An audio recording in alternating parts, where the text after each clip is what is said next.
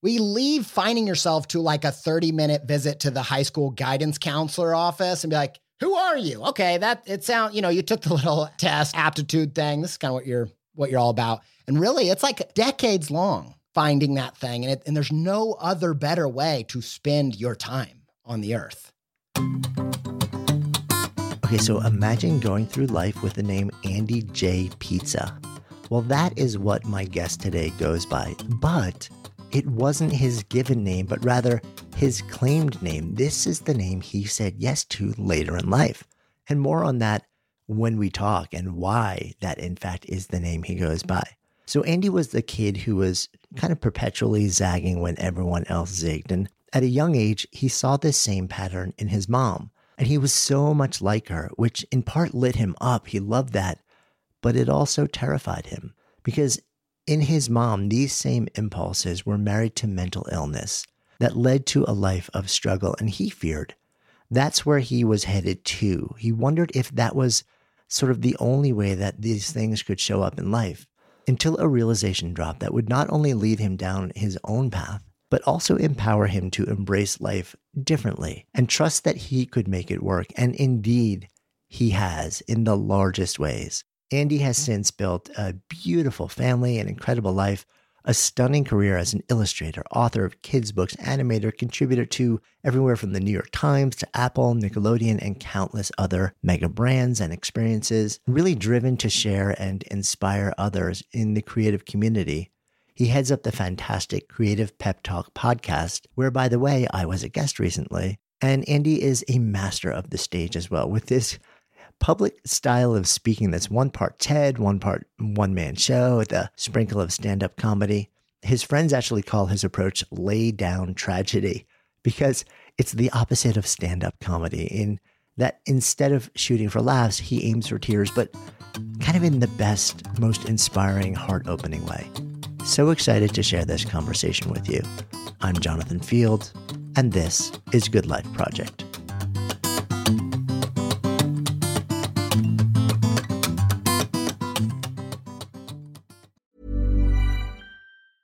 I'm Sandra, and I'm just the professional your small business was looking for. But you didn't hire me because you didn't use LinkedIn Jobs. LinkedIn has professionals you can't find anywhere else, including those who aren't actively looking for a new job, but might be open to the perfect role, like me. In a given month, over 70% of LinkedIn users don't visit other leading job sites. So if you're not looking on LinkedIn, you'll miss out on great candidates like Sandra.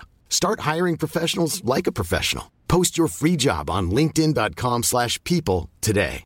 One size fits all seemed like a good idea for clothes. Nice dress. It's a t-shirt. Until you tried it on. Same goes for your healthcare. That's why United Healthcare offers a variety of flexible, budget-friendly coverage for medical, vision, dental, and more. So whether you're between jobs, coming off a parent's plan, or even missed open enrollment, you can find the plan that fits you best. Find out more about United Healthcare coverage at uh1.com. That's uh1.com.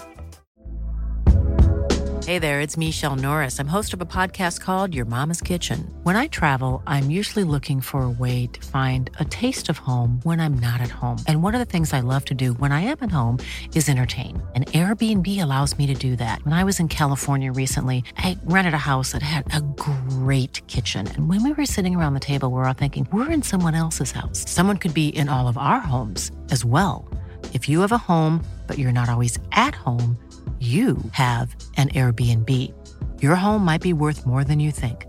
Find out how much at airbnb.com/host. Super excited to dive in with you. So many things I want to cover. You and I look at the world in really similar ways, but are wired pretty differently in a lot of ways too. I think there's some really powerful overlap and not so. As we sit here, having this conversation, you are what would be considered a successful, accomplished illustrator and author and speaker and teacher.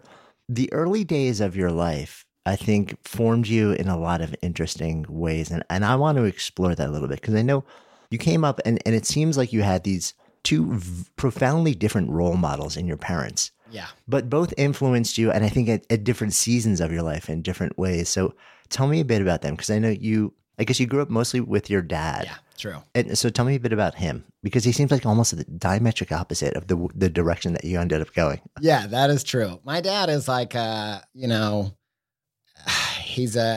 he works at a Fortune 500 company. He's an accountant. He's very organized.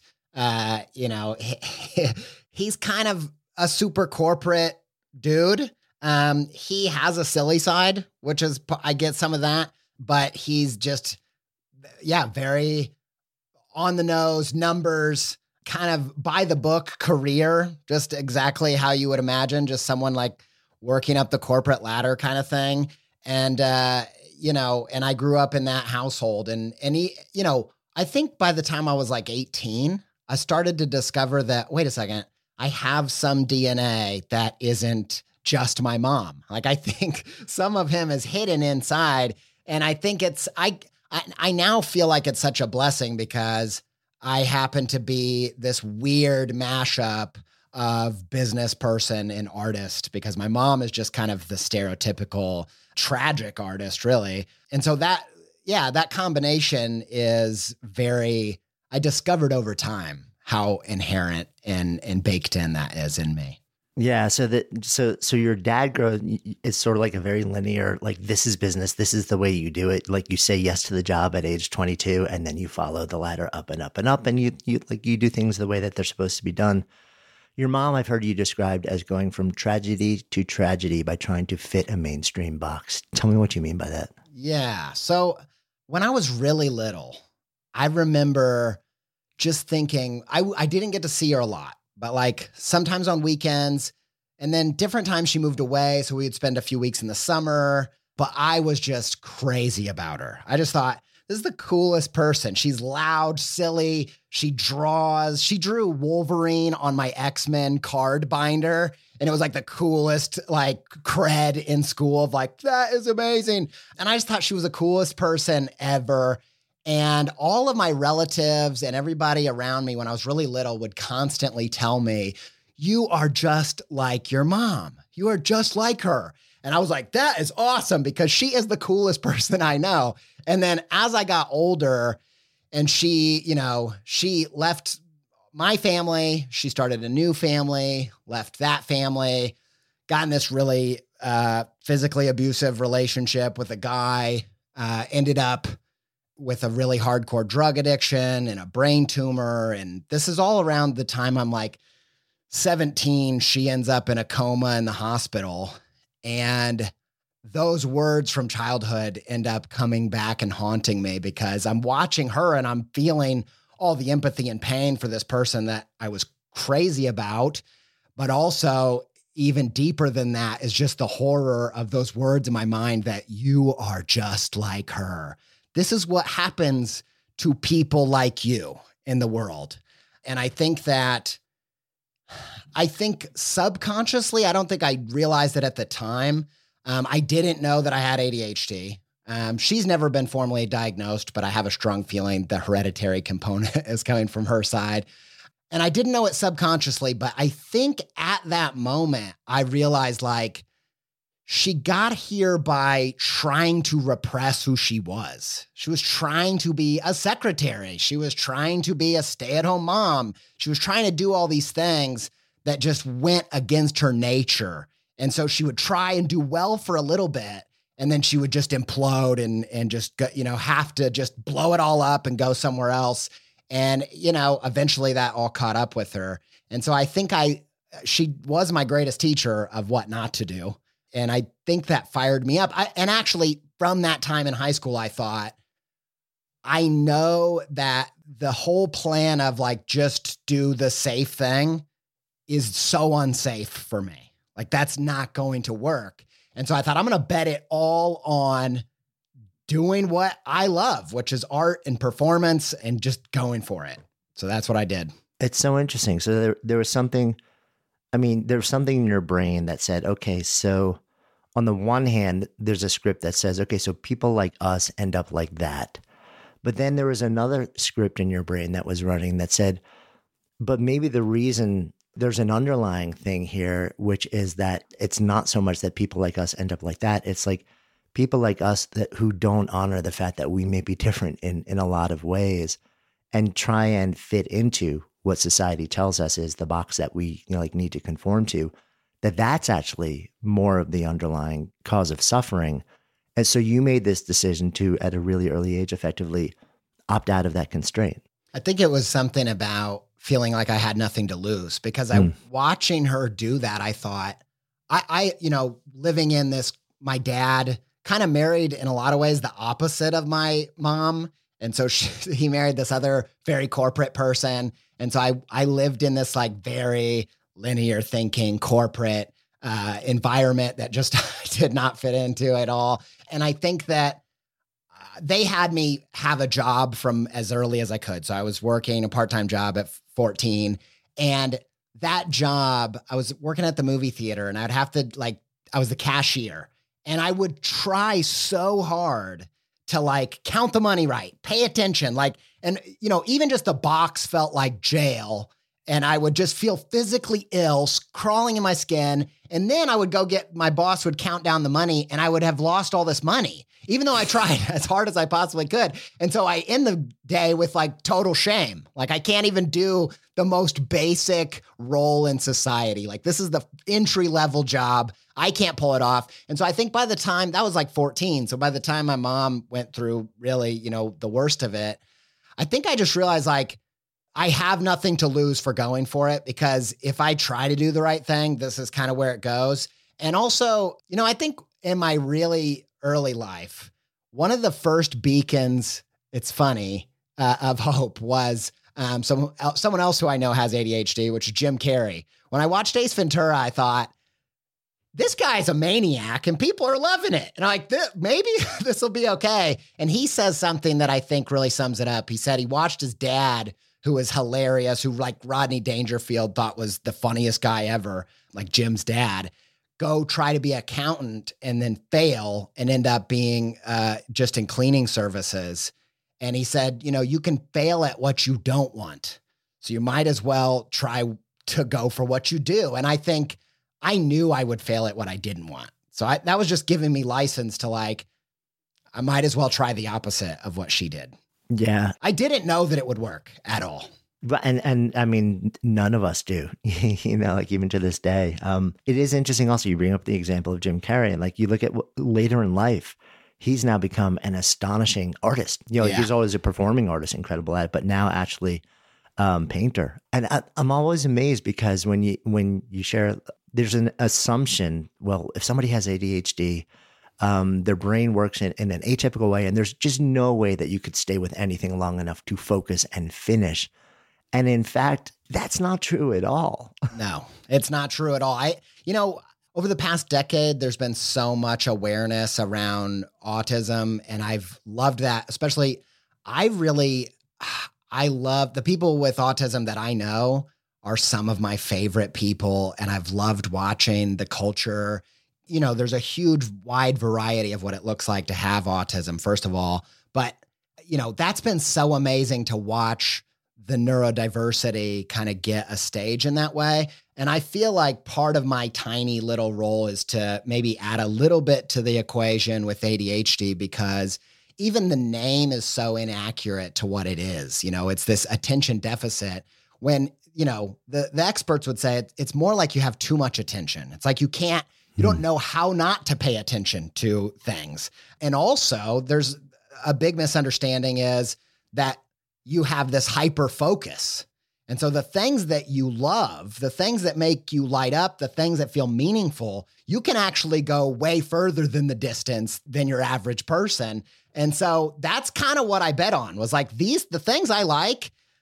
And that's just kind of my general rule. I just follow that curiosity as it lights up, and then I go all the way in until it's kind of run out. And then I have to pivot and switch gears. But I can trust that fuel is a deeper well than your average person. And so if something really is doing it for me, I can pretty much trust that I will figure it out, because that's what that obsession does. Yeah, that's so interesting. I think, like you said, over the last decade or so, I feel like there's so much more nuanced understanding of neurodiversity and typical versus atypical and what that even means, Yeah. and how it shows up in different ways in different people, and how they're like, the brain is wired in ways where sometimes initially people would label it as in some way, quote, broken or less capable of. And now we're realizing that, well, actually there are often some astonishing capacities built into this different way, different wiring in a lot of ways. I remember reading a number of years ago that an unusually high number of entrepreneurs and founders actually live with dyslexia. Yeah. And it literally, like, they were forced to come at things, to learn things, to organize their brain and understand differently. And while it caused a lot of struggle early in life, and for some it still does to this day, it's given them access to the ability to see things differently. And it's almost forced them to have to come at things differently, which can be an astonishing benefit for both artists and entrepreneurs in a lot of different ways. Absolutely. And actually, I know that some of the studies around that, there's a lot of correlation with ADHD as well. They're overrepresented in the entrepreneurial kind of sector.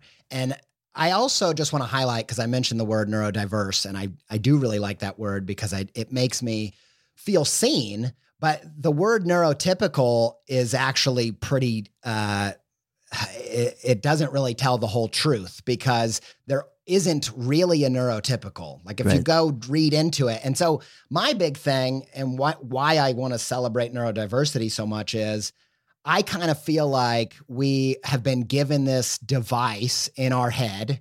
It's like an alien gave it to us and said, this thing is unique in all the universe. It's the known universe's most complex inner machinery.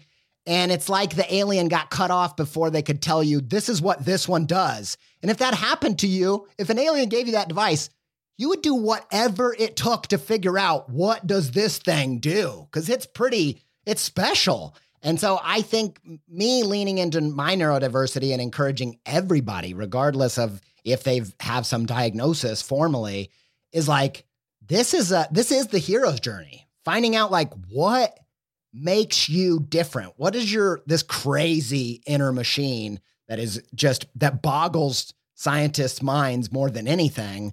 What is yours uniquely capable of achieving? That, to me, that is what lights me up. Yeah, I love that. So you used the phrase "go for it." You said when you're sort of like 18 years old, or when it was time to sort of like say, okay, stepping into the next season of life, something inside me just said, I might as well go for it. What does it actually look like for you? What does going for it look like at that moment in your life? Yeah. So, right when all this stuff happened with my mom, I think I was kind of, I had a period of time where I was in my dark phase, 17, 18, where I really looked out into the future, and that road wasn't going anywhere that I wanted to go. It was like, and that's a scary place to be. That's kind of one of the darkest places you can be as a human, is like, I can't see a path into the future that I want to go into. And it was a pretty dark kind of moment for me.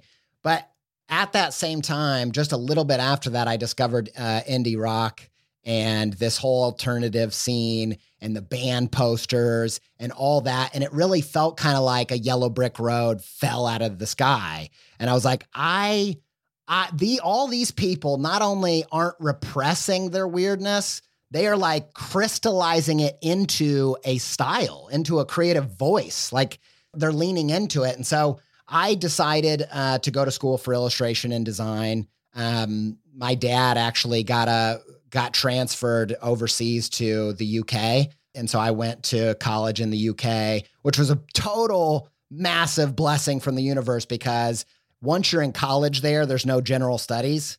And if that wasn't true, I don't know if I would have got through college. But once I got there, it's all illustration, all design.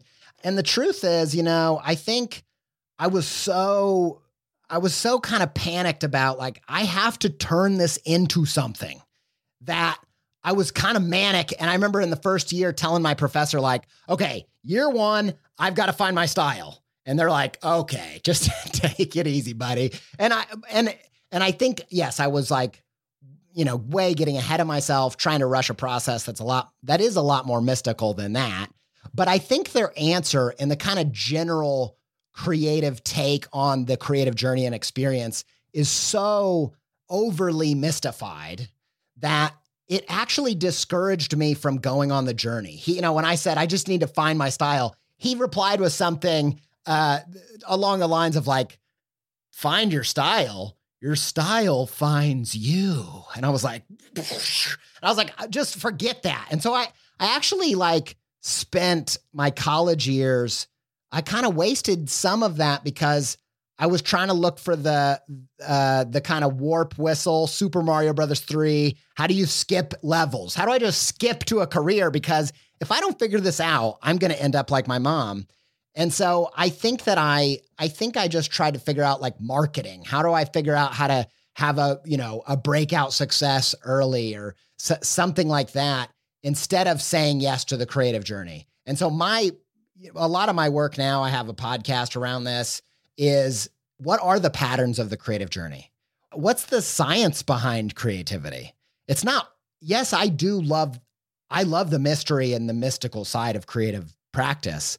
But when you dive into this stuff, there's so much that you can learn from the people that came before us. And so I think a big part of my work is kind of the anti what that professor gave me, which is just like, it's not up to you, it's up to the universe. Like, well, there's actually a lot of things you can do. And so anyway, eventually I found my way, but it took some kind of rock bottoms before I got there. Hey, Dave. Yeah, Randy. Since we founded Bombas, we've always said our socks, underwear, and T-shirts are super soft. Any new ideas? Maybe sublimely soft. Or disgustingly cozy. Wait, what? I got it. Bombas. Absurdly comfortable essentials for yourself and for those facing homelessness. Because one purchased equals one donated. Wow, did we just write an ad? Yes. Bombas. Big comfort for everyone. Go to bombas.com/ACAST and use code ACAST for 20% off your first purchase. Hey, it's Ryan Reynolds, and I'm here with Keith, co-star of my upcoming film, If, only in theaters May 17th. Do you want to tell people the big news? All right, I'll do it. Sign up now and you'll get unlimited for $15 a month and 6 months of Paramount Plus Essential Plan on us. MintMobile.com/switch. Upfront payment of $45 equivalent to $15 per month. Unlimited over 40 gigabytes per month. Face lower speeds. Videos at 480p. Active Mint customers by 531.24 get 6 months of Paramount Plus Essential Plan. Auto renews after 6 months. Offer ends May 31st, 2024. Separate Paramount Plus registration required. Terms and conditions apply if rated PG. Quality sleep is essential. That's why the Sleep Number Smart Bed is designed for your ever-evolving sleep needs. Need a bed that's firmer or softer on either side? Helps you sleep at a comfortable temperature? Sleep Number Smart Beds let you individualize your comfort, so you sleep better together. J.D. Power ranks Sleep Number #1 in customer satisfaction with mattresses purchased in-store. And now, save 50% on the Sleep Number Limited Edition Smart Bed for a limited time. For J.D. Power 2023 award information, visit jdpower.com/awards. Only at a Sleep Number store or sleepnumber.com. Good Life Project is sponsored by Lexus GX. So have you ever owned something that inspired you to just up your game? For me, it was this high-end mountain bike. I love the ultralight frame, the suspension, the precision gearing, and I realized it deserved to be ridden to its full potential. So I started training harder so I could experience the joy it could give back to me. And it paid off. That bike helped me discover just new levels of performance and straight up joy. When we own exceptional things, they inspire us to do exceptional things. The all-new Lexus GX has an exceptional capability that will have you seeing possibilities you never knew existed. Its advanced technology and luxurious interior mean that wherever you go, you'll never go without. Imagine tackling rugged landscapes with the available 33-inch all-terrain tires and multi-terrain select, then unwinding with the available front-row massaging seats. This is a vehicle that inspires you to go further, to live up to its full potential. So why settle? Live up to the all-new Lexus GX. Luxury beyond limits. Experience amazing at your Lexus dealer. So I have a lot of friends who are artists in a lot of different contexts and ways. Commercial artists, fine artists, and the full spectrum. And by the way, I don't necessarily make a distinction between those two. Right, yeah. It's just sort of like the label that society happens to give different people, like who show up in different ways. And I've always been curious about formal education in that context, because some of them have been to the best art schools in the world and felt like it was the best decision they ever made. And then some of them have been to similar schools and railed against it and thought it was a waste of money and time.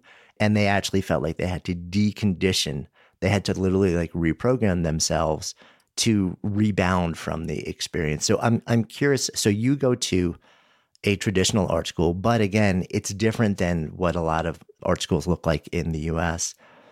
What's your take on formal education versus sort of creating your own journey of discovery?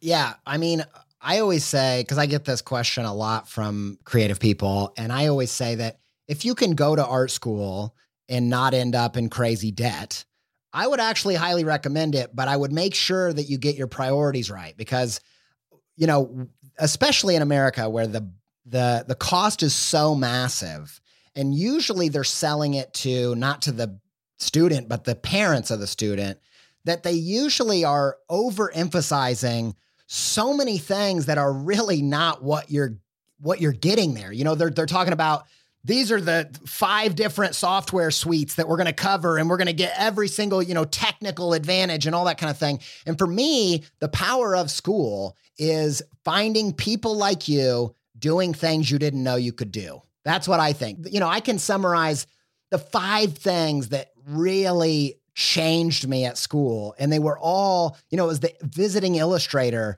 that was doing this amazing work. And I had a one-on-one conversation with him. It was like 10 minutes long. And I'm like, this guy's like me. Like I could do this. And there's just something through osmosis that I think is the only way that you can kind of lift those ceilings and limiting beliefs in your brain about what's possible. And I just highly recommend, can you get FaceTime with people who you are like, these are my people, and they've unlocked things I haven't. If you spend school that way, and you can do so without being drowned in debt, then I would say, yeah, go for it. But you can also spend time with the world's greatest creators any day of the week for free with the wealth of podcasts and YouTube videos and all that kind of stuff. And so there are a lot of options to get that. Yeah, I love that. You know, it's interesting. You brought up the model of the hero's journey, right? Yeah.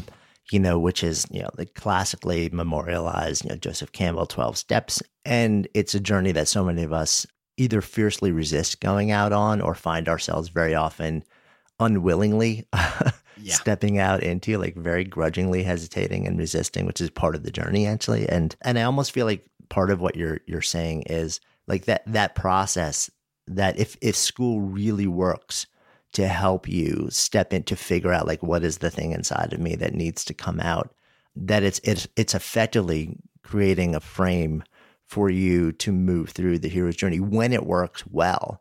But when it doesn't work well, then it's sort of like, you know, it can also end up being spinning your wheels. But at the same time, so can you spending five years trying to figure it out on your own. You know, Absolutely. And so it's much more about like, how do I understand how to create the experience that I need to figure out what that thing is inside of me, and then bring it back into my life and then to the work that I do.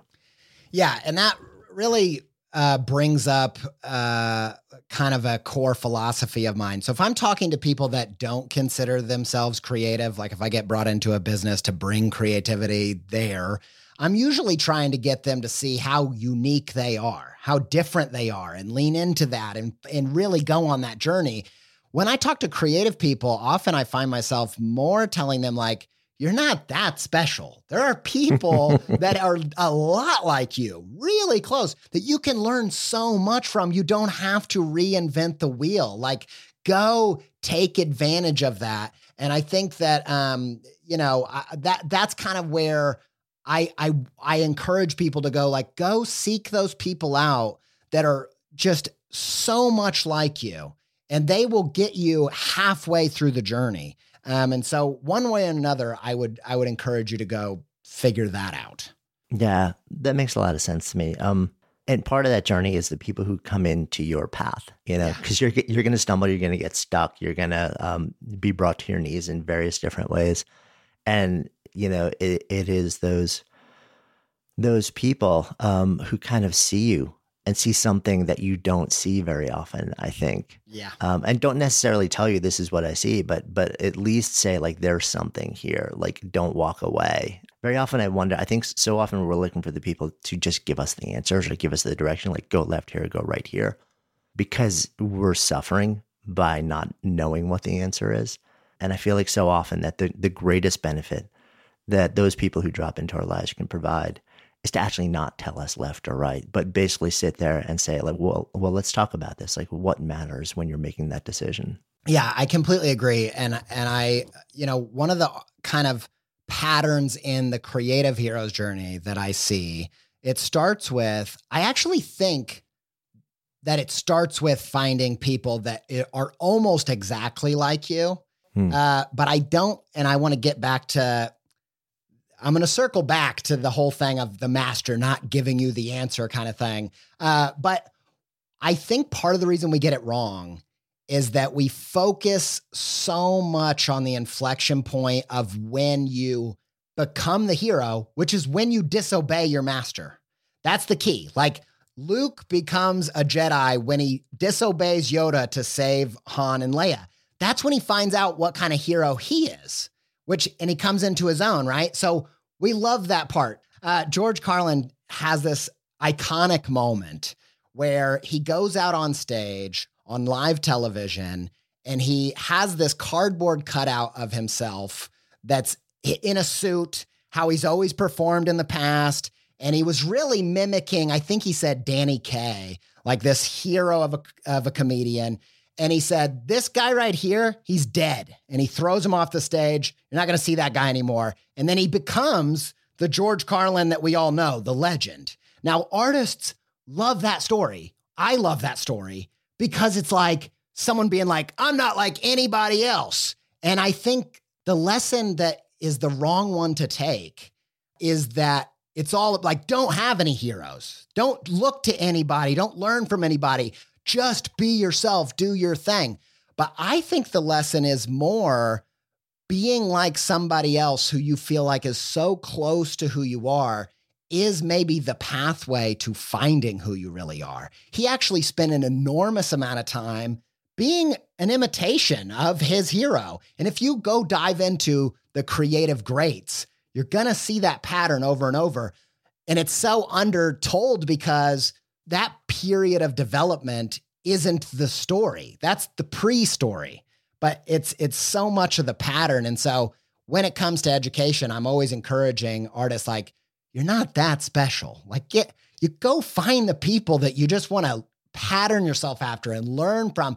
In that whole moment of disobeying your master, that will come and it will be a huge inflection point. For me, one little part of it was calling myself Andy J. Pizza.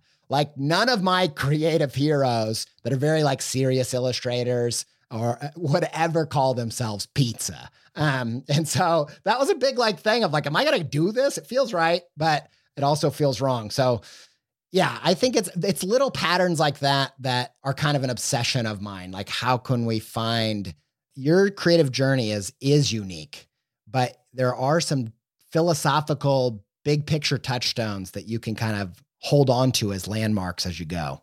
Yeah, I love that because it's actually a gentler process. It's an evolutionary process, but also it speaks to something that I think a lot of people, I feel like there's an expectation of instant now. And part of it is built on the speed of society, the speed of technology, the speed of interactivity these days. And so now we just expect that we blink and all of a sudden we're at that moment where we figure out like, oh, this is why we're like profoundly different and real. And this is the authentic thing. And for sure, there are tools that can help and there are processes.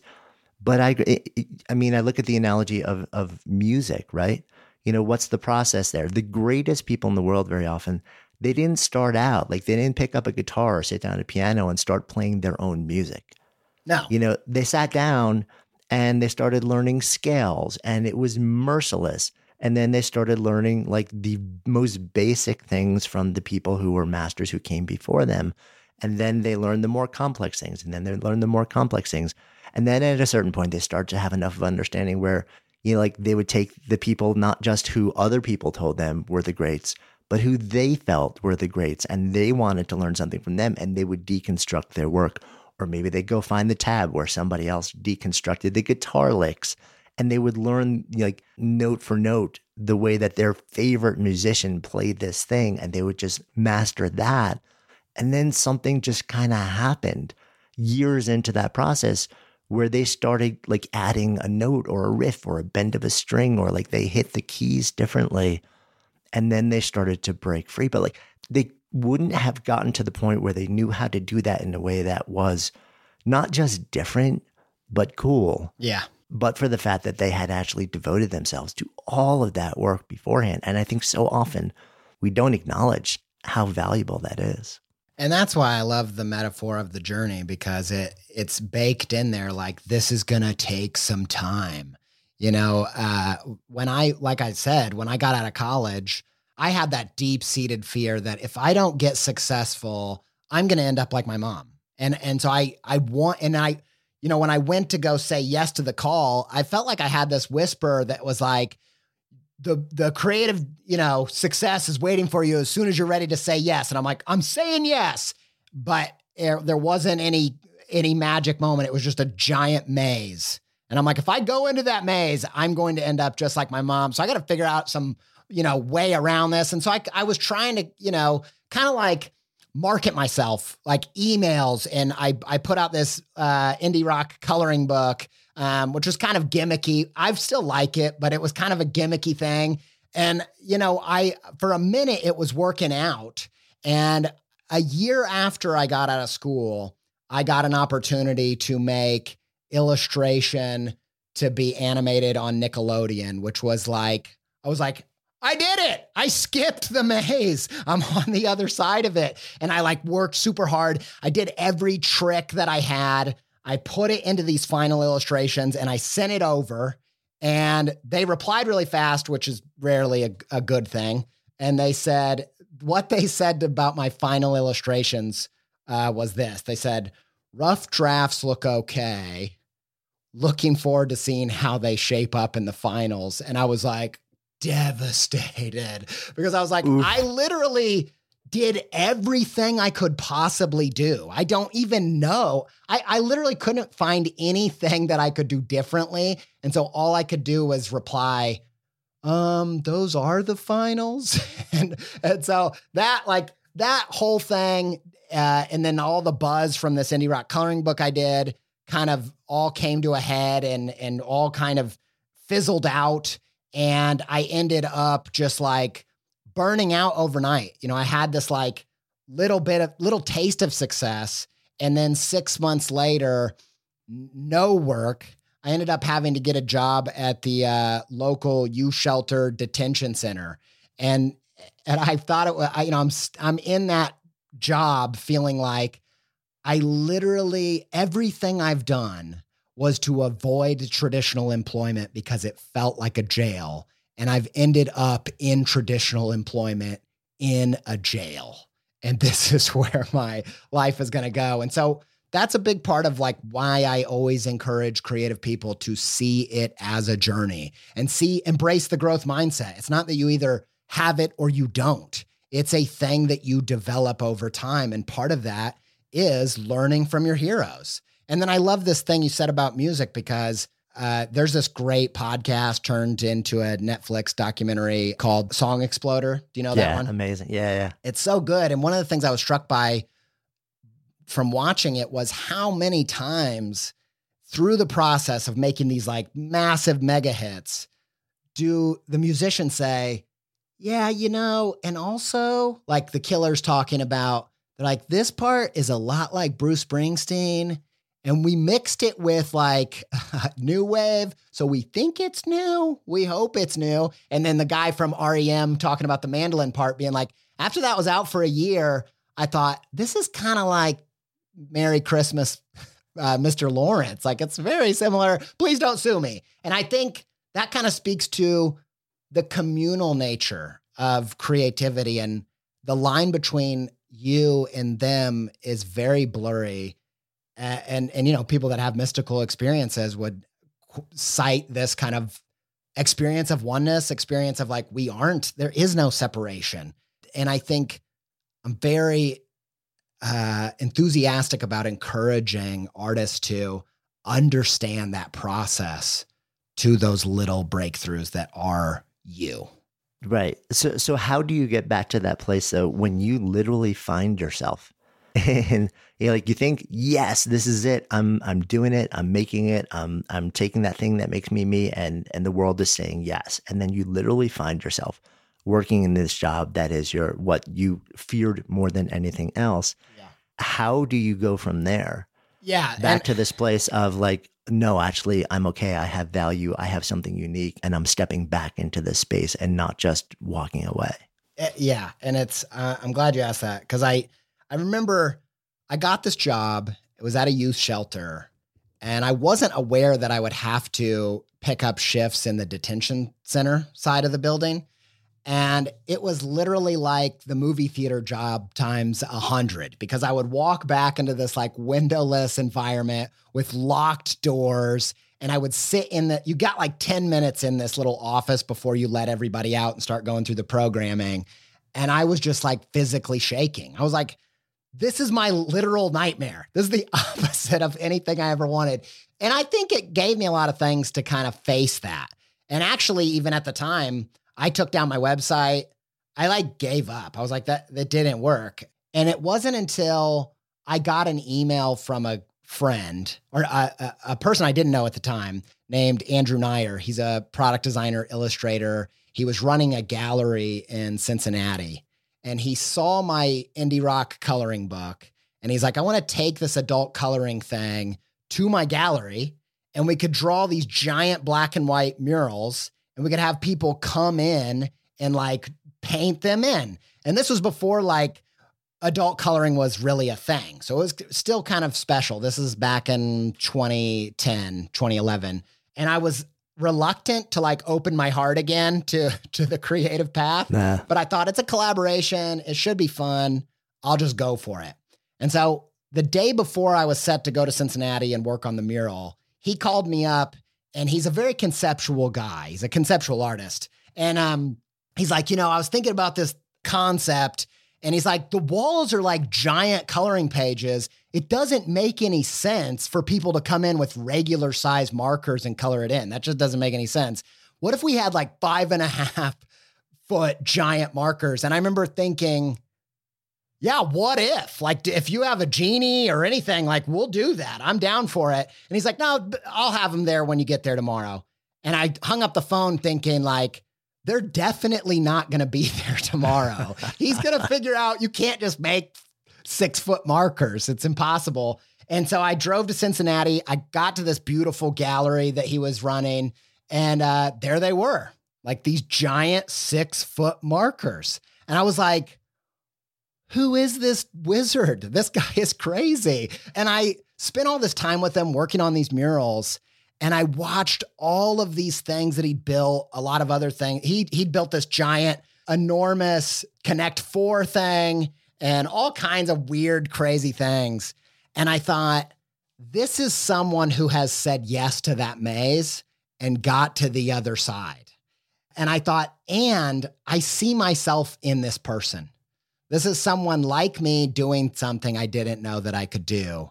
And I always joke that I think I would have missed it if the universe hadn't just given me the most giant hint of all time, because his name is Andrew, which is like the grown-up professional version of the name Andy. And I remember driving home after that and calling my wife and just feeling like, I don't know how I can explain it, but we're going to be fine. I met the future me. He's very professional. We're going to do this. And I just went back with all this belief of like, I can go in this journey and I can find my way through it. And I can find, what some actual substance is for my practice. And I just started doing loads of personal projects to kind of try to unearth it. Yeah, I mean, I love, that's that person that drops into your orbit that is enough like you that you can see yourself in them. Not that you want to be them, but it gives you the green light to be you, which is a little bit weird, but that's effectively what happens. Absolutely. I completely agree. And, we've stayed really close over the years, and we are, dramatically different, but we have all of these commonalities that gave me the courage to to say yes to that call, to be like, I will be able to figure this out. And it's also just a really worthwhile pursuit, because I would see people, when you go through that process to find your gift, I could see what a gift it was to other people, because we opened up that show and people would come up and they would pick up these giant markers and just instantly have a giant smile on their face. Like his giftedness was just out there. It was on the outside of his body. And I always think about, the Wizard of Oz is like such a huge, my daughter's name's Dorothy. It's a big part of my life. And why I love that is that, the idea, the theme of that movie is that the journey isn't to find something you don't have. The journey is to find what you do have. And that, watching him kind of just get the internal on the outside, go on that inner journey to find like what's in here and pull it out.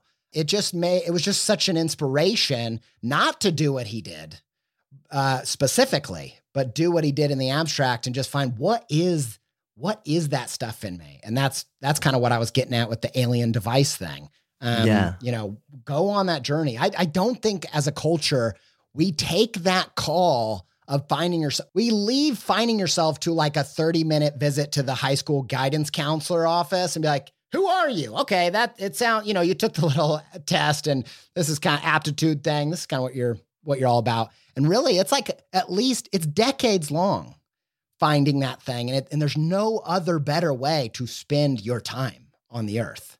Yeah. And then part of that also is, like even once you start to get a hint of it, right? Like then we start to have the conversation around craft and point of view and taste and creative intuition. And that in particular, in my mind, I'm curious whether you agree with this, like the development of that, the identification of that, like the teasing out and refining of that, I don't know how you accelerate that. Like, I don't know a technology that makes that go faster. That is, I don't know anyone that has felt really accomplished in understanding what that is within them, where that's not been a years-long process. I completely agree.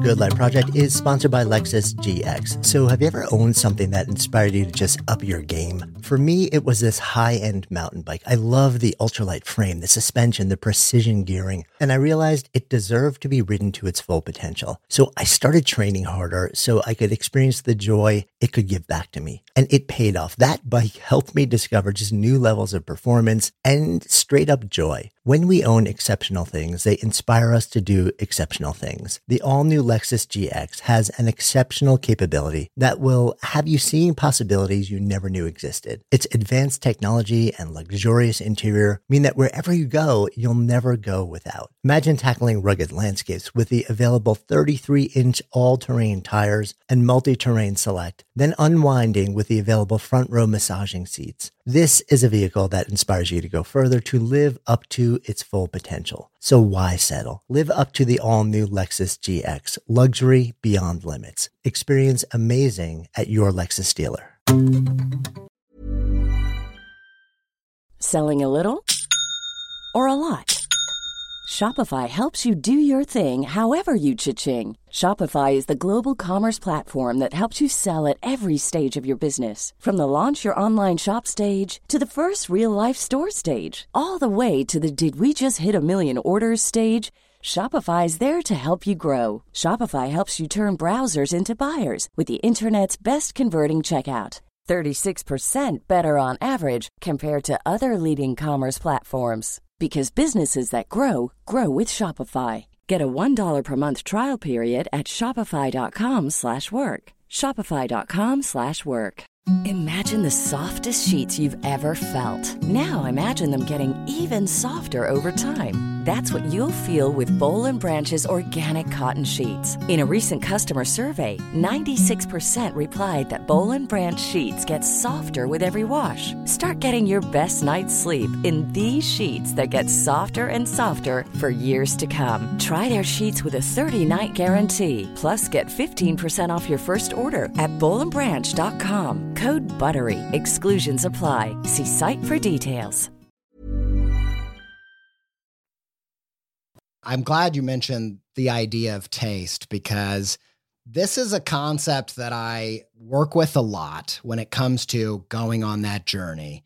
And I think I just always want to like give a little disclaimer. This is a very like postmodern concept. I'm not saying this is the truth. I'm just saying here's a concept that's kind of interesting, might give you some new things to work with. But I think, I think when it comes to the journey, we have had a good decade of talking about doing the work, so to speak, in a very kind of practical way. The whole 10,000 hours thing, the grit thing, all you got to do is put in the time and you will be a master. And then I always just say, but what about my Uncle Kevin? I have an Uncle Kevin, but this is an abstract Uncle Kevin. He doesn't actually play the guitar, but you have an Uncle Kevin. Everybody does. They're the person that can play Stairway to Heaven backwards on the guitar with their toes. And there's just one problem. Yes, they've done the 10,000 hours. They've done the 20,000 hours. But the problem is no one wants to hear them play. Like when it comes to your creativity, there's something else at work. It's not just skill acquisition because, I'm a professional illustrator. I have been for quite some time. And I wasn't even the best at drawing in my high school art class. So for me, I kind of, this whole thing that you're talking about, this long process, to me, it starts with taste. And starting at the right place is such a huge deal because, you can walk forever, but if you're walking the wrong way, you're never going to get where you're trying to go. And, I heard this, I think this whole taste philosophy started brewing in me when I'm a big fan of Gordon Ramsay. I don't know if he has ADHD, but his energy is very, very my energy. And I heard him on a show once, I think it was Jimmy Kimmel. They said, like, what do you look for in young chefs? And I really leaned in because I thought I was always collecting hints of like, what is the foundation what is the thing I'm trying to build on that's innate within me? And I thought he was going to say something about the 10,000 hours or skill, like some kind of like knife skills, cook a steak to perfection, some kind of thing you do. And instead he said something about how deep you can receive. He said, I look for good taste. If they don't have the palate that can tell the difference between good and bad, they'll never be able to create it. And I just started to think about how that was true across the board. It's not how fast you can move your fingers accurately that makes you a good songwriter. It's, do you have an ear for music? Do you have a receptor? Do you have that's really attuned, sensitive? And I think it's the same, do you have a funny bone? Do you have a sense of humor? And that sense, that how deeply you can receive, I think that is the thing that informs your intuition. It's the little metal detector that allows you to make decisions as you're creating. You're checking in, you're tasting. I had Lulu Miller from Radiolab on my show, and she talked about when she's in the editing booth, she's listening to her body.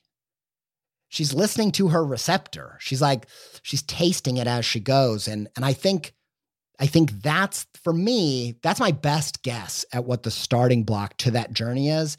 And then I think if you know that, instead of, leading with your skills, you're leading with your sensitivity. And that becomes a sensibility, So my question around that is, there's a lot of conversation around like the things that you do to develop craft and skill. Whether it's a 10,000 hour rule, it's doing your scales, whether it's, like copying other people's work until it eventually becomes.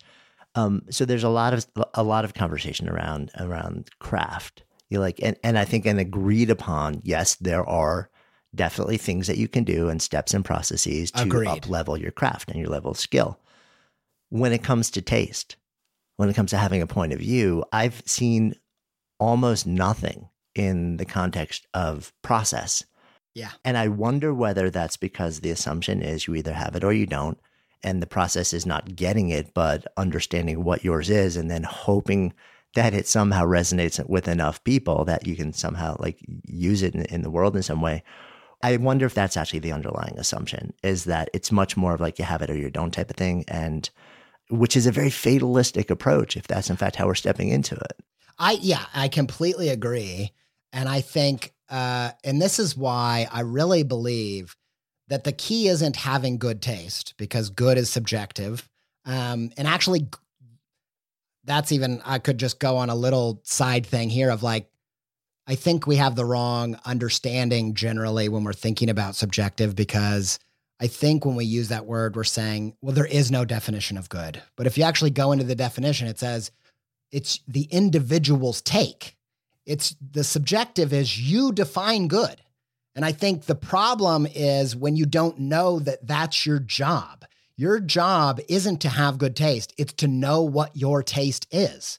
I like to think about how, yes, there's actually a thing called being a super taster when it comes to food. You have like an enormous amount of taste buds. There's this huge range. You can have like a few hundred or a few thousand taste buds. And I think when we start talking about taste, it gets really easy to be like, well, you only have a chance if you happen to be a super taster.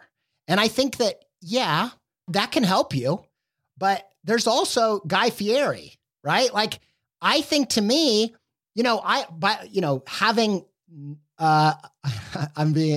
both Columbus people. I feel like I can rib this guy. I think he's actually a great guy. I don't know him personally, but, the dullness of taste, if you will own it, if you know your taste and you will own it, there will be an audience for people just like you. A lot of people are surprised to hear that I'm actually partially colorblind, but that actually explains a lot of my color choice because it's pretty explosive. But guess what?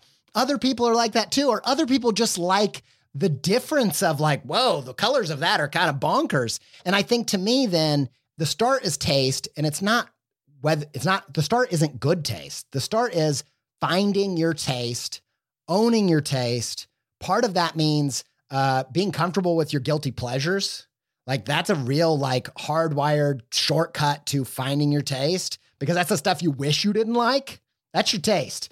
And I think that, yeah, for me, that's the answer. And then there's all these other elements, like there's such thing as acquired taste. And I like to think about how, when it's not innate, it's kind of like learning a foreign language. I have all of the friends that I've ever had that English isn't their first language. They almost have an easier time playing with the language from afar because it wasn't innate. They were like, they can see all these connections as an outsider. And so I don't think it's good taste. I just think it's knowing your taste, being honest about it, creating from it as like a kind of metal detector. But then, as I dove into this whole thing, first person I think I heard say it was Gordon Ramsay. There's that huge viral video from Ira Glass talking about the gap. And he kind of just goes straight over taste. He said, everybody gets into creative work because they have great taste. And then he goes into this whole thing about craft, which I do agree is a big deal. But I was tripped up when he said it. I was like, wait, is anyone else in the understanding that people start creative practices because they have great taste? Or is he wrong or onto something? And that was another one of those things. And as I was digging in, I was like, man, I feel like there's something here. And it wasn't until way later that I found that Immanuel Kant actually has this huge body of work around taste, because it's one of the only things he considers to be a priori, one of the things that's innate. And so, yeah, so there's so many pieces to this. And obviously I could just go on because I love this conversation. And I love the notion of, like good taste versus bad taste is not really the thing. It's just understanding what is your taste? What is your point of view? Like, what is that thing that makes your body feel something, either repulsion or like attraction, or like, what is that thing inside of you? But I think that also really leads to the necessary, like corollary conversation on art and commerce, because what if you get to a point where you're like, oh yeah, I know me. I know what lights me up. I know what I like to create. I know what I really dislike. Like, I've really figured it out. I've identified it, and I'm a maker, and I would love to step into the world and see if I can do this thing in a way that creates resonance and provides value to other human beings on a level where they'll then turn around and pay me so that I can support myself doing this thing, taking this taste and bundling it with my craft and putting it into the world. But that doesn't always happen. I love this question. I mean, Yes, it's a perfect question. And it gets to actually what Kant was saying. He ends up calling, look, I'm no Kantian philosopher. I've tried to read it. I always say I can't. I'm sure I'm not the first person to say that, but it's very hard to read. I've mostly read commentary, but once he gets diving into this, he starts uses the term common sense synonymously with taste, because he says your taste is a sense that you have in common with other people. When you see a beautiful sunset, yes, that's subjective. It's beauty. But we also share that with almost every other person. Now, I'm not talking even about that. I would say lean into your weird, unique tastes. And, there's this working definition. I really think it's mostly a product of the kind of Industrial Revolution thing, where in order to succeed as a creator, you have to make a bunch of cheap stuff and make it for as many people, millions of people, or you don't have a chance. And, luckily we have the whole Kevin Kelly 1,000 True Fans thing to kind of, push back on that, because nowadays you can have this extremely niche taste and actually make it work. And I think before anybody would jump to well, is that okay to have 1,000 people paying you $100 a year? Is that are you just not good enough and you're being super niche? But I would argue that that's more of an original model. Think back to the Renaissance with patrons. They were only beholden to a handful of people who were that's my taste. That's what I'm talking about. And I think that that's the goal, is trust your taste. You're, again, back to telling creative people, you're not that special. You'll be blown away. I have these really unique little tastes. My favorite thing ever is Fraggle Rock. And there's not a lot of people talking about Fraggle Rock in 2021, but you'll be blown away by the emails that I get when I talk about it on my podcast. We're that changed my life. That particular episode, that line from that particular episode, that's how niche I'm talking about. And I think and that is really what happened. Not only am I just passionate about this as a theory, that was the start of my journey. When I went home after being super inspired by my friend Andrew, I thought, I don't know where to start. I didn't have any podcasts out there like mine. I didn't know what to do. And so I just started studying my creative heroes. And I found that all of them had a deep sense of their taste. They all kind of created taste collections of these are the things, I remember hearing Wes Anderson talking about Charlie Brown Christmas. And I thought, that's such a weird thing to be zeroed in on, but it happened to be my taste too. So I got it. And so before Pinterest, I was creating all these folders on my desktop of these things that I had these deep receptors to, had this deep taste. And I started to just pile them together. And at first I thought, I'm crazy. This isn't anything. I don't know what I'm doing. But then I started seeing all of these connections. I started seeing I love Wizard of Oz. I love Alice in Wonderland. I love Spirited Away. They're all invisible worlds. Fast forward 10 years and it leads to this project I have called Invisible Things. But I didn't know it at the time. I was just trusting that visceral taste, just listening to myself and listening to my body.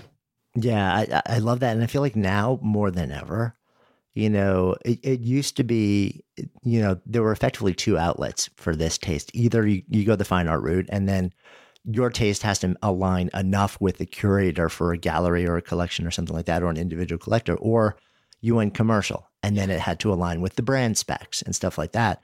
And those two paths still exist, and they're still out there.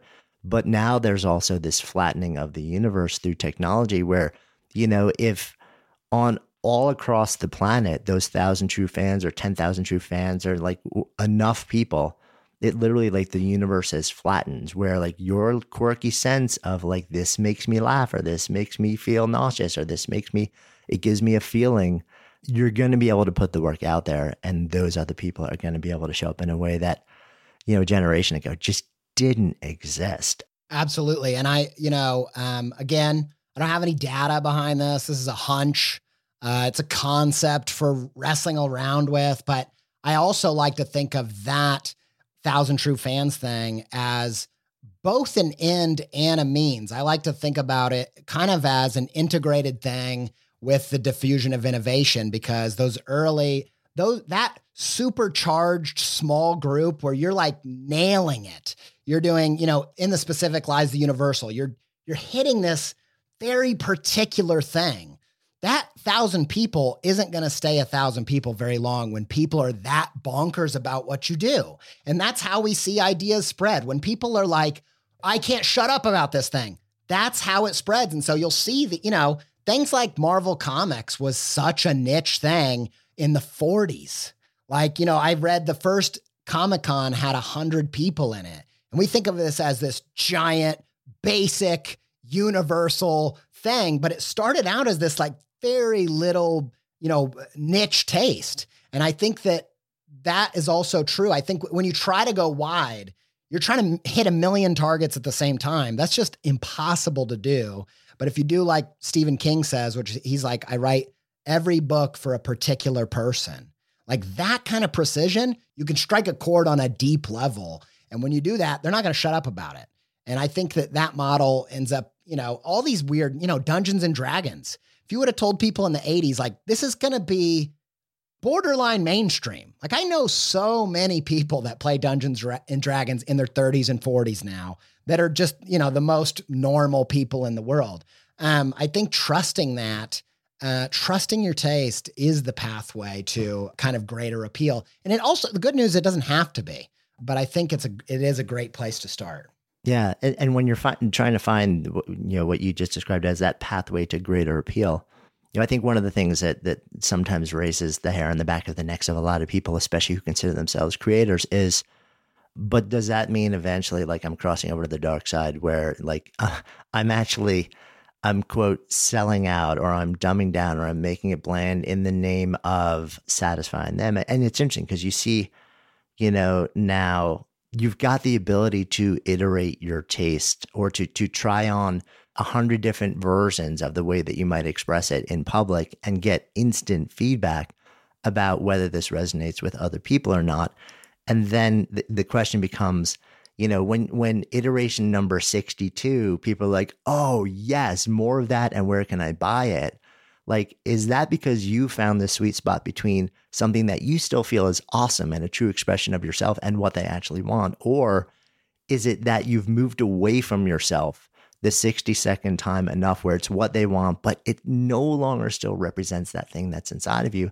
And I think it's a really interesting dance that so many of us do. I absolutely agree. And one of the, for me, the masters of creativity are really stand-up comics. Like, their ability to do something that just really resembles magic. The people at the top of their craft, they're playing you. They're like, they know you're an instrument that they're playing. And that is just this incredible thing. And I think when you go watch a special on Netflix, you're like, how did anybody do this magic? Where did all of these pieces come from? But as you go study their process, you find that there's actually these really practical things, one of them being writing on stage. And I love writing on stage, which is, if you're not a comedy nerd, is just these people will take their hunches. That's their taste. There's something here. They'll go on stage in the clubs. Most of those clubs, you have to lock your phone away because they need a space where they can mess up and do stuff that's not funny. And I love the process of that because I went to the Comedy Store one of the times I was in LA, and Jimmy Carr, who's this extremely inappropriate British comedian, very quick, he was doing the writing on stage thing. And he actually came out with a clipboard and a list of jokes, and he would read one, and he would kind of gauge how it went, and then he'd either cross it out or give it a check mark. And I thought, I love this because it's not, we have this dualistic kind of brain of it's either only listen to yourself or just listen to your audience, when really, of course, it's both, and not just both. It's more like a story, or like The Seasons, where you start with the thing that is viscerally you. When you're alone in the hotel, that's when you start writing down these things. You don't get up in front of people and be like, so what do you all think is funny? Like, what? Just tell me, no, that's not what you do. You start with your hunches, and then you go on stage and either see if you were onto something, or if you were, through your mechanics and craft, able to transfer what was funny about that to this audience. And I think to me, that's just like the golden example of how to approach that very difficult game between, connecting with an audience and losing yourself.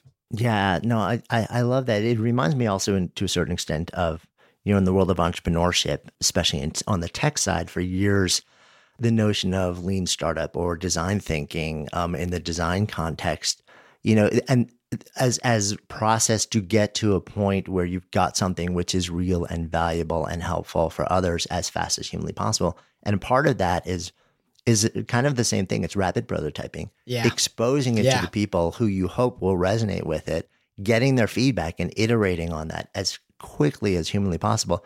And we're all like, oh, hell yes. And if it's in the domain of just pure commerce or building business, we're like, yeah, that's how you do it.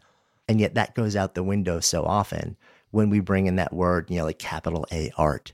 Yeah. But there is in fact this, like beautiful way to hold on to that thing that resonates deeply with you. And at the same time, search for the sweet spot between what also resonates with other people. I completely agree. And, this notion, it's kind of creative mythology, religion at this point of you're only an artist if you would do this, if you were stranded on a desert island. And I would find it such a crazy thought experiment because, the studies would say if you put someone in isolation, they actually lose their sense of self. So there's no self to express without other people. And I think that, that you do need to be careful with that. That if you do it just like commerce, you might end up through the process, lose yourself. But it's really, I'm glad you brought that up because I feel a lot of my work comes from when I hit rock bottom early on, I turned to something super dark, which was marketing podcasts and marketing books and business books. And I started getting into that feeling like, oh, this is the grossest thing ever. And then what would happen is I would read a book from Ryan Holiday and he would be talking about product market fit. And he'd be describing exactly what we're talking about, figuring out what you have that they want. And I would be like, this is brilliant. And my podcast and so much of the stuff that I do ends up becoming just translating it because I had product market fit before I had the term writing on stage. I just recognized it later. I was like, oh, this is exactly what stand-up comedians do. And we can all agree that they are masters of art, of comedy, of creating. And so that's a lot of what I do is I try not to be, I try to be, kind of very open about where I get my lessons. And I think that, you can go the wrong way with that. You can fall off the horse on that side of commerce. But I think if you get them the hierarchy right of listening to yourself versus listening to them, I think some amazing things can happen. I think of David Sedaris is a great example of somebody who's not a stand-up comedian, but he uses this process where when he's doing his book tours, instead of reading his new book or his book that he just published, he'll read what he's working on next. And he will just get that feedback in real time. And obviously we all can't do that. We don't all go on tours, but I kind of liken it to what Seth Godin talks about when he's talking about making remarkable stuff. Like if you make something and you give it to 10 friends and they don't tell anybody about it, they didn't find it remark worthy. It wasn't remarkable. And you need to go back to the drawing board. And for me, that kind of process is kind of what I call the taste test. Either, yes, and I would be careful about taste testing on platforms where there's this algorithm that is trying, that is messing up all the data. You're not really getting anything real. I would say find those people that have the taste that you have. I have a buddy who anytime he's a public speaker, we both do this thing, which we say is like, I said to him, I was like, I kind of feel like my main creative outlet is this kind of public speaking where it's like the opposite of stand-up comedy because I'm going for tears and not laughs. Like I'm trying to tell heart, wrenching, meaningful stuff that really touches you, maybe even get you to shed a tear. And he's like, oh, the opposite of stand-up comedy. So you're like a lay down tragic. And I was like, yeah, that's kind of what I'm going for. And so I found that when he's in the audience, like if he comes and visits me doing a talk, my ideas get better because we have the same taste. And I'm like, I know exactly what he's going to think. This is hilarious. He's going to think this, And so I think rather than you have to be careful how you conduct these taste tests with the algorithms and stuff. So I would suggest doing the Seth Godin thing of sending it to some close people who you really trust their ability to give you real feedback and their taste. And then also, I'm really interested in building your practice on platforms where there's a subscription, meaning either a newsletter with email where it's direct to your people, or podcasts. To me, podcasts are just verbal email. It's just email that you can consume on the go because it's not hosted any particular place. There's no algorithm. It's direct to your people. Those are the places where I feel like that taste test can be really valuable because those are your diehard people. And that's kind of what Ryan Holiday does. He'll have this blog, people subscribe to it. If a blog post, and he's always, every day, he's trying to show up and say something that he means, that comes from his heart. And then if any of those blow up, he's like, that's the next book. And so that's kind of, that's how I go about trying to practice it. Yeah, it's sort of like, so Mark Manson, who's a friend, who's got this massive, massive book, The Subtle Art, like over 10 million copies sold or some ridiculous number like that. But a lot of folks don't realize that actually started as a blog post. And Mark actually had the title of that as a blog post a year before he wrote the post because something in him said, his inner sense of taste said, this title is so good, I can't let it out into the world until I actually have, like 5 paragraphs of writing that is good enough to accommodate this title. And then when he puts it into the world, the post goes massively viral, millions of reads. And then that validates the idea like, oh, this is actually something even bigger than a post. This is a book. And then it spends a chunk of years before he figures out what actually is worthy of this one nugget that he had years before. Yeah. As like the 6 letters or whatever it is, that becomes like eventually this massive, massive phenomenon out in the world. So it's sort of like, it's the iteration of that idea. I love that. So working artist, basically like you create in so many different domains now. You've referenced a number of times your podcast, Creative Pep Talk, which is fantastic, by the way. Everybody should be listening on a regular basis. Why that? Because, and you talk to a lot of interesting people, but also you show up and there's a lot that's in your mind. It's like your thoughts, your process. Like, this is the way that I see the world. These are ideas of how to step into it. What inspires you to go from Andy J. Pizza, the creator, to also and the teacher? Yeah. Well, there's so many pieces there, but so by the time I started my podcast in 2014, I was already a full-time illustrator. I was teaching a class. I was teaching one class at the art school, but I already had a bunch of clients and a whole practice doing illustration. And then, I did a little talk, just like a community talk. And I'd actually bombed a few times, like doing talks early on in my career to the point of like, I'm never doing that ever again. That was the worst experience. If anybody's bombed on stage doing anything, it is like death. And so I avoided it for a long time. And then I kept getting invited to do this little community talk. And I went up and I was really telling more of my personal story than I was telling the illustration stuff or creative stuff. And because I bombed, I put extra effort in. I was like, I got to just really do my work because I have to avoid that awful experience of bombing at all costs. And so I did this talk. And while I was doing it, I felt like I'm tasting something I've never tasted. This feels so much more like me than anything I've ever done. And after I got off stage, again, one of my taste test go-to people is my wife. She happened to be in the crowd, luckily. Now, sometimes in my practice up to that point, I would do something that would feel like, I think there's some magic in this. And I'd give it to her and she'd be like, I don't see it.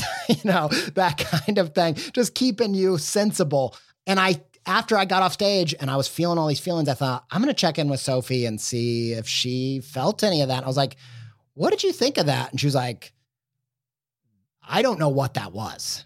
And I was like, no, what did I pick the wrong career? Like, what am I doing with my life? And for a minute I was tempted to just be like, I'm going to throw my illustration practice in the trash and just go try to do whatever this thing is.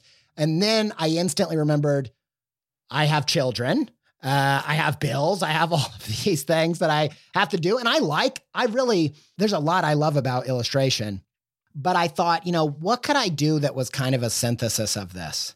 And it felt really risky because although I was deeply inspired by the designers and illustrators that were doing talks, people like Lisa Congdon and Aaron Draplin were these just huge heroes of mine. I knew that if I went and did talks, they would have to integrate storytelling, personal journey, like a lot of stuff that nobody else was really doing at the time. And whenever I'm working with creative people, they'll do something. I'll be like, do more of that. And they'll be like, but nobody where I am from does that.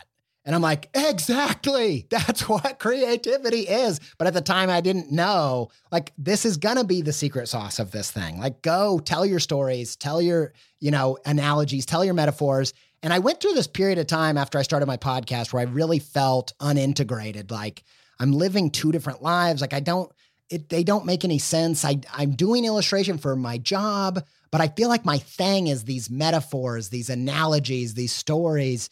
And it wasn't until I heard a public speaker, I think it was like a TED Talk, and they were going through something and I was like eating it up. And they're like, I'm just going to give you, I'm going to tell you a little story to help further my point. Let me give you this illustration. And I thought,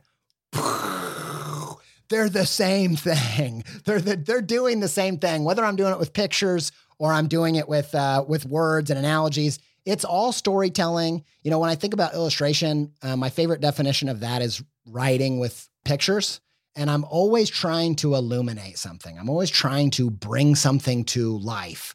I don't remember what the question was, but it was in there. The answer was somewhere in there. But yeah, that's kind of what happened. I thought, okay, maybe I can mix what I do know, which is illustration, with what feels like my gift. And I think I mentioned this to you when you were on my podcast about kind of finding my Sparketype, finding this performer thing. Instead of just like, I loved what you say in your book, because instead of just being like, all right, that's my gift, I have to divorce my entire life now, I instead used it to innovate within what I was doing, in my own little tiny way. I use that word innovate lightly, but that's what the podcast was, is how can I put these together? And it also was like, it was strategy mixed with writing on stage. It was like, I want to get booked doing conferences and talks and stuff like that. And so I thought, I'll just create a portfolio of talks. And that's why my podcast is so monologue centric. And then I'll also learn as I go. And so now my podcast is, something where I put my ideas when they're fresh out of the oven. When I'm just like, I don't even know, I'm working on these. And then they turn into a class or a book or a talk later. But yeah, that's kind of the journey of that. Yeah, I love that, because also there's sort of, in the podcast space, there's sort of like become this, there are 5 types of podcasts and these are the formats and this is why you do it. And this is it. So I love you taking that same lens that you brought to everything and saying, okay, so this is how and why I'm doing it. And this is the role that it serves in my life, in my bigger ecosystem. I'm using it in a different way. Yes, I'm creating art. Yes, I'm providing value. And sometimes I'm just testing stuff to see how it feels for me and for other people, to see whether it's worth expanding on. So it's sort of like you've created your own audio laboratory that just happens to have, like a global audience to participate and give data into that experience too. And it's a great example too of when I started it. Again, I was starting it to kind of be like a B2B thing of like getting hired for conferences or getting brought to creative teams or whatever. I thought, a lot of people were like, why don't you I didn't even do interviews for like the first 100 episodes. And I think some people were like, what are you doing? Like, and I thought, I don't think this is going to be everybody's taste. This is there's not hardly any other podcast like this. I think it's going to be not, really, I was just betting on my own taste. The truth is, back in that day when I was in the kind of really digging into the business world, one of the people that I was learning from was Michael Hyatt. And he had a podcast in the business world in a totally different sector. At first, his started as a monologue thing. It eventually became a guest thing and a more of like a This American Life kind of thing where it's really edited. But I my taste was such where I was like, I really like when he was just alone like that. I knew like, I don't know anybody else that's doing that. And so again, it was a kind of thing of trusting my taste and also learning from different mediums. I think that's a huge thing too. Pulling influence outside of your sphere is always a good idea, but I was convinced. I never thought I'll have sponsors. I never thought I would have people all over the world listening to it. I thought there might be 100 people that are like, this is my kind of thing. And yeah, it was enough as a testing ground and as some scratching my own itch kind of thing. Yeah, I love that. And, coming full circle, it's from, all the way back in the beginning of our conversation, reflecting on the influence of your parents and how they sort of differently touched down on you. Like you are very much the child of both of your parents, and yet you are also absolutely your own thing, your own existence, your own, not just your own amalgam, but your own individual identity who's like stepping into the world and saying, okay, so the expectations, the molds, the things that were offered to me by each one of these different sides, I've learned from them, and yet I'm not constrained by them. Like they've informed my choices for sure, and they've informed who I am, and yet I've also made a very intentional choice to step into my life, as my own person. Absolutely. And I always tell the story of, I remember when I was like 6 years old, laying in bed and my dad and my stepmom were out watching TV. And I was like, it's definitely like possible. It might even be probable that they're aliens and they have some kind of device that when I walk down the hall, they instantly go back to their human forms. Like that's how much of a weirdo I felt in that house. And, I think it's funny and it's also funny that I didn't think I was the alien, which is maybe that's telling of me. But I thought I feel like something that has never been here before. And it goes back to that alien device thing. That combination of those two things, we love diamonds because of, well, supposedly, I don't know, millennials don't like diamonds anymore anyway. And I'm a millennial and I don't really get it, but supposedly they're rare. And that means that they're worth something. The more rare something is, the more it's worth. And you are unique in all of the universe. Not only that, you also contain the known universe most complex inner machinery. And if anybody gave you that, you would do whatever it took to figure out what it could do.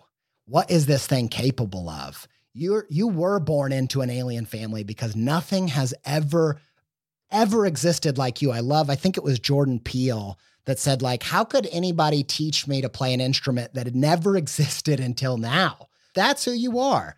So I love what you said. Yeah, I did finally find the part of me that's my dad when I got into those business books and strategy. And I have felt like Dr. Jill Bolte Taylor, you interviewed her, didn't you? I did. Yeah, she's amazing. Amazing. I love her book, Whole Brain Living, because I actually think a lot of the creativity starts in the right brain, and we think of creativity as a right brain thing. But I think being the child of a right brain dominant and a left brain dominant person, it really makes me feel like the artist is the person that knows how to dip in and out of those different levels. They're the people that have mapped their inner consciousness and they can pull them at the right time. There's time to write with no editing. There's time to go into the editing booth, and I think for me, that's what it means to be the child of these parents is how do I do the whole brain thing? It feels like a good place for us to come full circle as well. So hanging out in this container of Good Life Project, if I offer up the phrase to live a good life, what comes up? Man, that's such a good question. And, being a reflective individual, I always am pondering this. And I think for me, I really feel like living a good life it's playing your part. I find meaning to really be derived from what am I contributing that, nobody in my community could contribute. It doesn't, again, you're not that special. I always say this to creative people, but how do you find, if you can find stuff that you can do just a little bit better than the rest of the people and you enjoy it more, you have a high tolerance for this thing. Like, I think if you can find those things where, like every day I'm showing up and I'm adding my little bit and it's making a difference to the people that I care about. That is a layer of fulfillment that will carry you through. And to me, that's what I'm always trying to find. Thank you. Thanks for having me.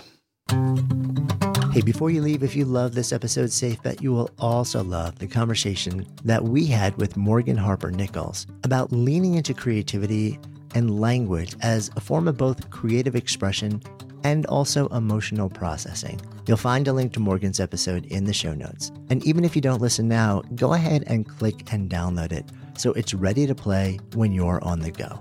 And of course, if you haven't already done so, go ahead and follow Good Life Project in your favorite listening app. And if you appreciate the work that we've been doing here on Good Life Project, go check out my new book, Sparked. It'll reveal some incredibly eye-opening things about maybe one of your favorite subjects, you, and then show you how to tap these insights to reimagine and reinvent work as a source of meaning, purpose, and joy. You'll find a link in the show notes, or you can also find it at your favorite bookseller now. Until next time, I'm Jonathan Fields, signing off for Good Life Project.